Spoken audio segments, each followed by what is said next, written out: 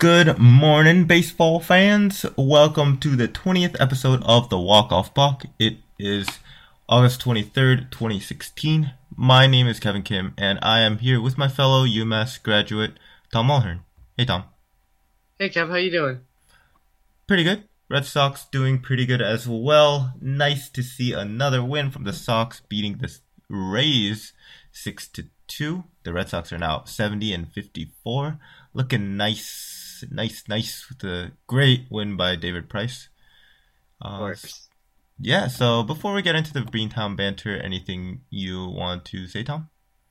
Yes, I want to give a quick shout out to Mark Trumbo of the Orioles. The Orioles just won 4-3 last night, and in his last 11 games, he has 8 hits, only 8, but 7 of them have gone deep, gone out of the yard. He leads the league with 38 home runs now. Flex. So, not a great batting average, but that slugging percentage, on point. Cool. I have a bet with him. I have a bet with somebody that Edwin Encarnacion will actually finish higher than Trumbo in the MVP voting if this continues, and that won't happen. So I got some personal stake in this matter. Anyway. Anyway, let's go into the Beantown banter. Like we said, the Red Sox beating the Rays 6-2. Very convincing win by David Price. Let's start off there. 8 innings of 8 strikeout ball. We've been pretty concerned about Price lately. Me personally, because Price until the start has actually had the lowest strikeout rate of any month that he's ever had in a career, 18%. And his other stats are doing fine. He's walking the same low amount of guys, but today he really seemed like he was on. Only 2 hits, 8 strikeouts, 2 walks. Yeah, no, this guy's ERA is now down to a 4, Kevin. It's that's not spectacular, but considering what it was at earlier this season, around 5 or even high 5. He's been a big disappointment overall. But lately, he's been cruising. I just want to say this about David Price. Obviously, you can look at just the basic box score and see that Price dominated. But it's important to know why he's dominating. He's one of the big reasons why he's had so much success in the past, even when he was the Cy Young winner, or especially when he was a Cy Young winner. He's been able to work efficiently and establish the strike zone early in counts. And because he would establish the strike zone early in counts, he would then start to be able to use more effective locations that maybe are off the plate, that make hitters go after, because they don't want to get into that 0-2 count for him to have that strikeout pitch. And obviously, he has been getting people to 2 strikes and giving that strikeout pitch. But let me just say this. 61% of Price's pitches were strikes tonight. That's pretty good. And of the 27 batters he faced in 8 innings, 15 of those at-bats, he threw a strike on the first pitch. Nice. That's pretty dominant. Yeah, I wonder what the average strike-to-ball ratio is. 61%. I've seen numbers that are like 62 to 65%. I don't know if that's big, but definitely establishing the strike zone, that's huge, because a first pitch strike is obviously much more important than getting the ball, than going behind in the count and then having to kind of fight your way back. And Price was able to do that tonight against his former team. And it's great to see him pitch well against a division rival. Rays aren't the best team, but the Red Sox really need to beat up on these weaker teams. And Price was able to hold them to 2 hits tonight, which is awesome. Yeah, this kind of, brings me back to it wasn't too long ago, but brings me back to that episode where we talked about, Price is still considered the ace for the Red Sox. Especially after a game like this. There's no doubt. Yeah, no doubt. And, it's kind of scary to think about the Red Sox pitching staff now, especially compared to what we all thought of it, just a couple of months ago.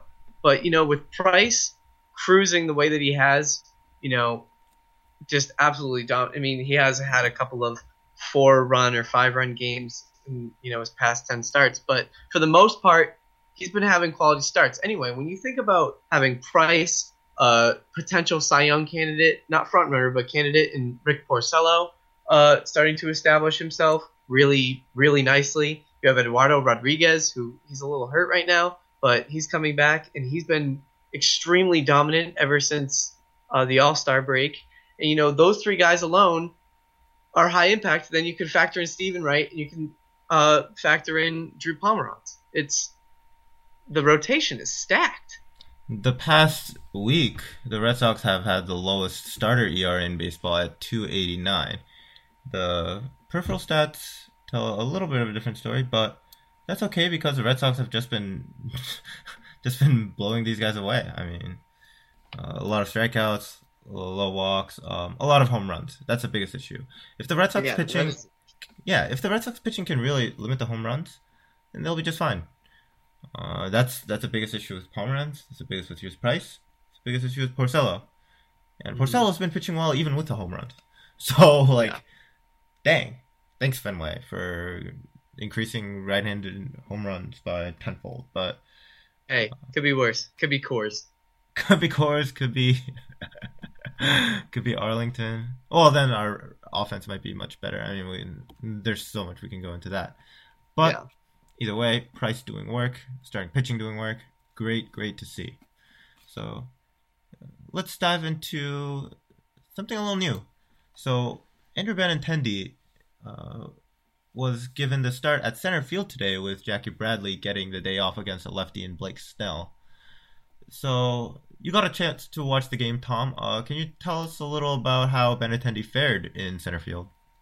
Yeah, obviously he didn't have the crazy catch that we can get into later that he had in this game in center field. But overall, he looks really comfortable. I mean, this guy is a center fielder. That's what he's been his whole career. I mean, at least since high school. All the way through Double-A, he was playing center field. And, this is his second time in the position since being called up. And he looks comfortable. He's got a pretty good arm.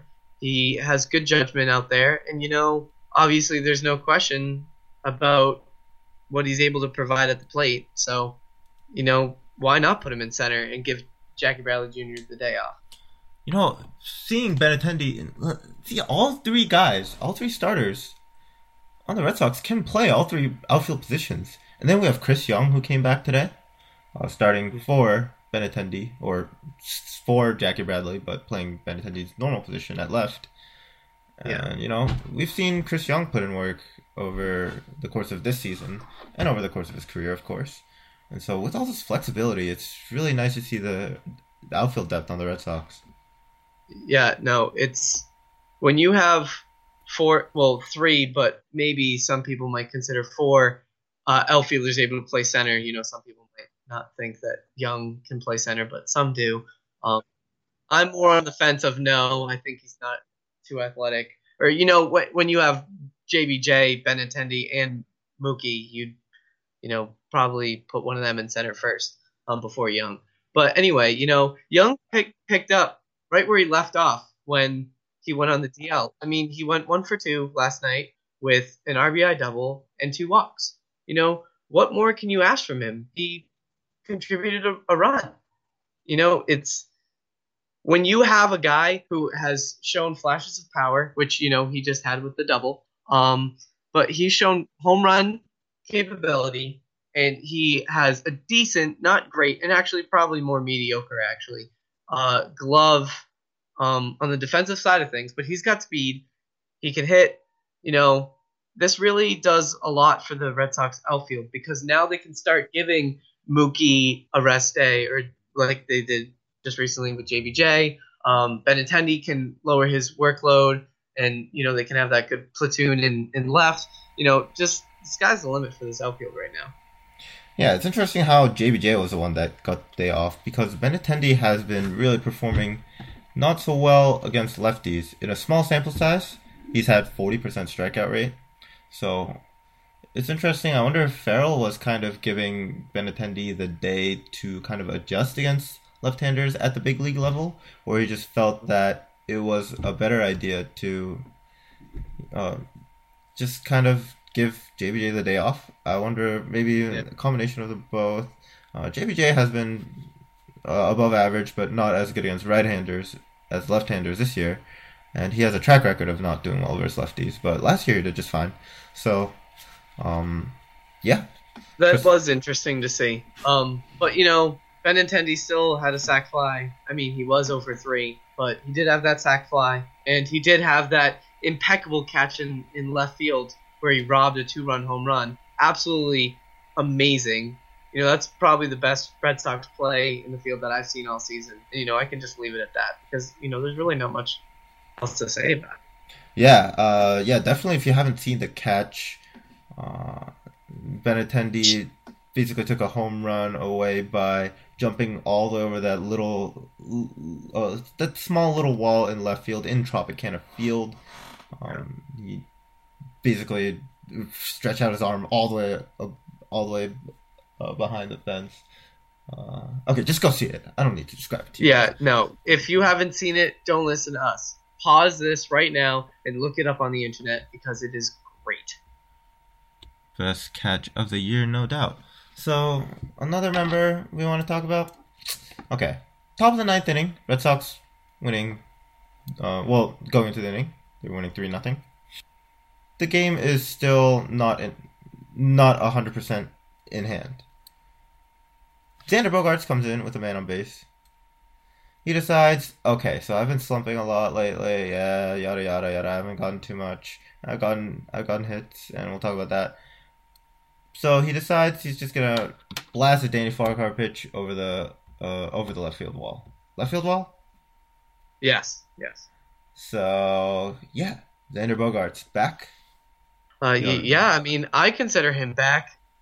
This kid, before in a previous podcast, we talked about Xander Bogaerts slumping, and I talked about how he looks really uncomfortable at the plate and looks like he might be rushing his at-bats to try to get a hit to break out of that slump. Well, he's been looking the total opposite as of late. He has multi-hit games or 3 multi-hit games in his last 4 appearances, and with this one being the capper with the 2-run home run. This kid seems like he's out of his slump. Like I said, he looks the opposite of before. He's comfortable. He's spraying the ball to the other side of the field, or at least, using that swing to try to put it to the other side of the field and not just, pull it for a better chance of getting a hit. Overall, he's just, he's kind of back in his groove, I'd say.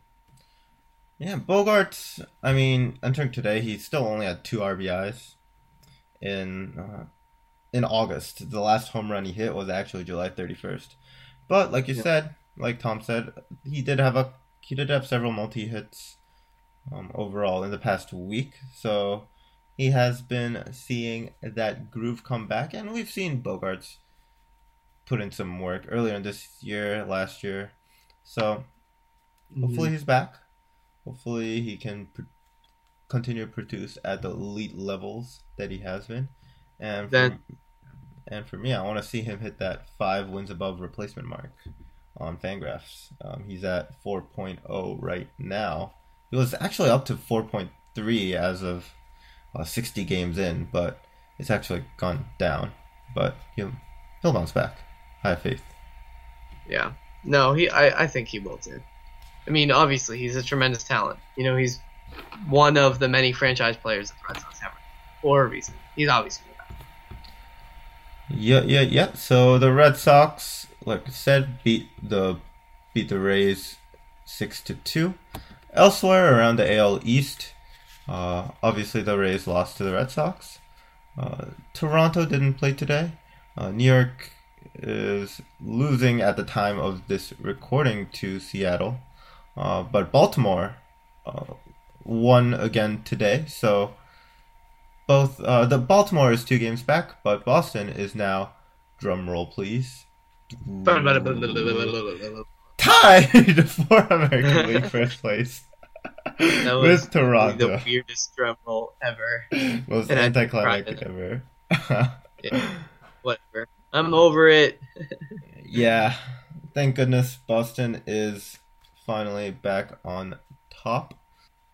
The one thing that I do want to say though, before we continue, is that the Red Sox are tied right now, but do not get your hopes all the way up just yet. Just because we've seen this a couple of times now, where the Red Sox will go on a tear, get tied for first place or get in first place for, with a half game or a game lead, and then just go on a stretch of losing for 4 games, then win 2, then lose 3 more games, and then get right back where they started. So proceed with caution, Red Sox fans. I mean, the hope is that this kind of leads to the winning streak and tons of wins. They don't lose another game for the rest of the season and finish 108 and 54. That's the dream, but we've seen that Red Sox have been quite inconsistent the past few games. So stay hopeful, but not too hopeful. Keep your expectations low, fans, and we'll all be happy. Now, okay, so that's it for the Beantown banter. Let's talk a little bit about the news around the league, shall we? Okay. So definitely the biggest news that happened today. David Freese signed a 2-year extension with the Pirates. Whoa. Huge news. Yeah, that just, huge news. Totally alters the face of the league. And definitely useful for the sake of our podcast. No, not really. But, 2-year extension. Freese has been about a league average player so far this year, and has been for years. That's really about it for him. Other news, good news for the Pirates. 2 years, 11. That very small commitment of money. Let's look at Steven Matz. So Matz, he went on the DL today. Retroactive to a few days ago. I mean, Matz has been rumored to go on the DL for a few days now, so this isn't exactly news. Shoulder tightness, well, I mean, his left shoulder has been bothering him all year. He had a couple of issues earlier in the year that landed him on the DL, but it's still a mild strain. A little bit of inflammation on the rotator cuff.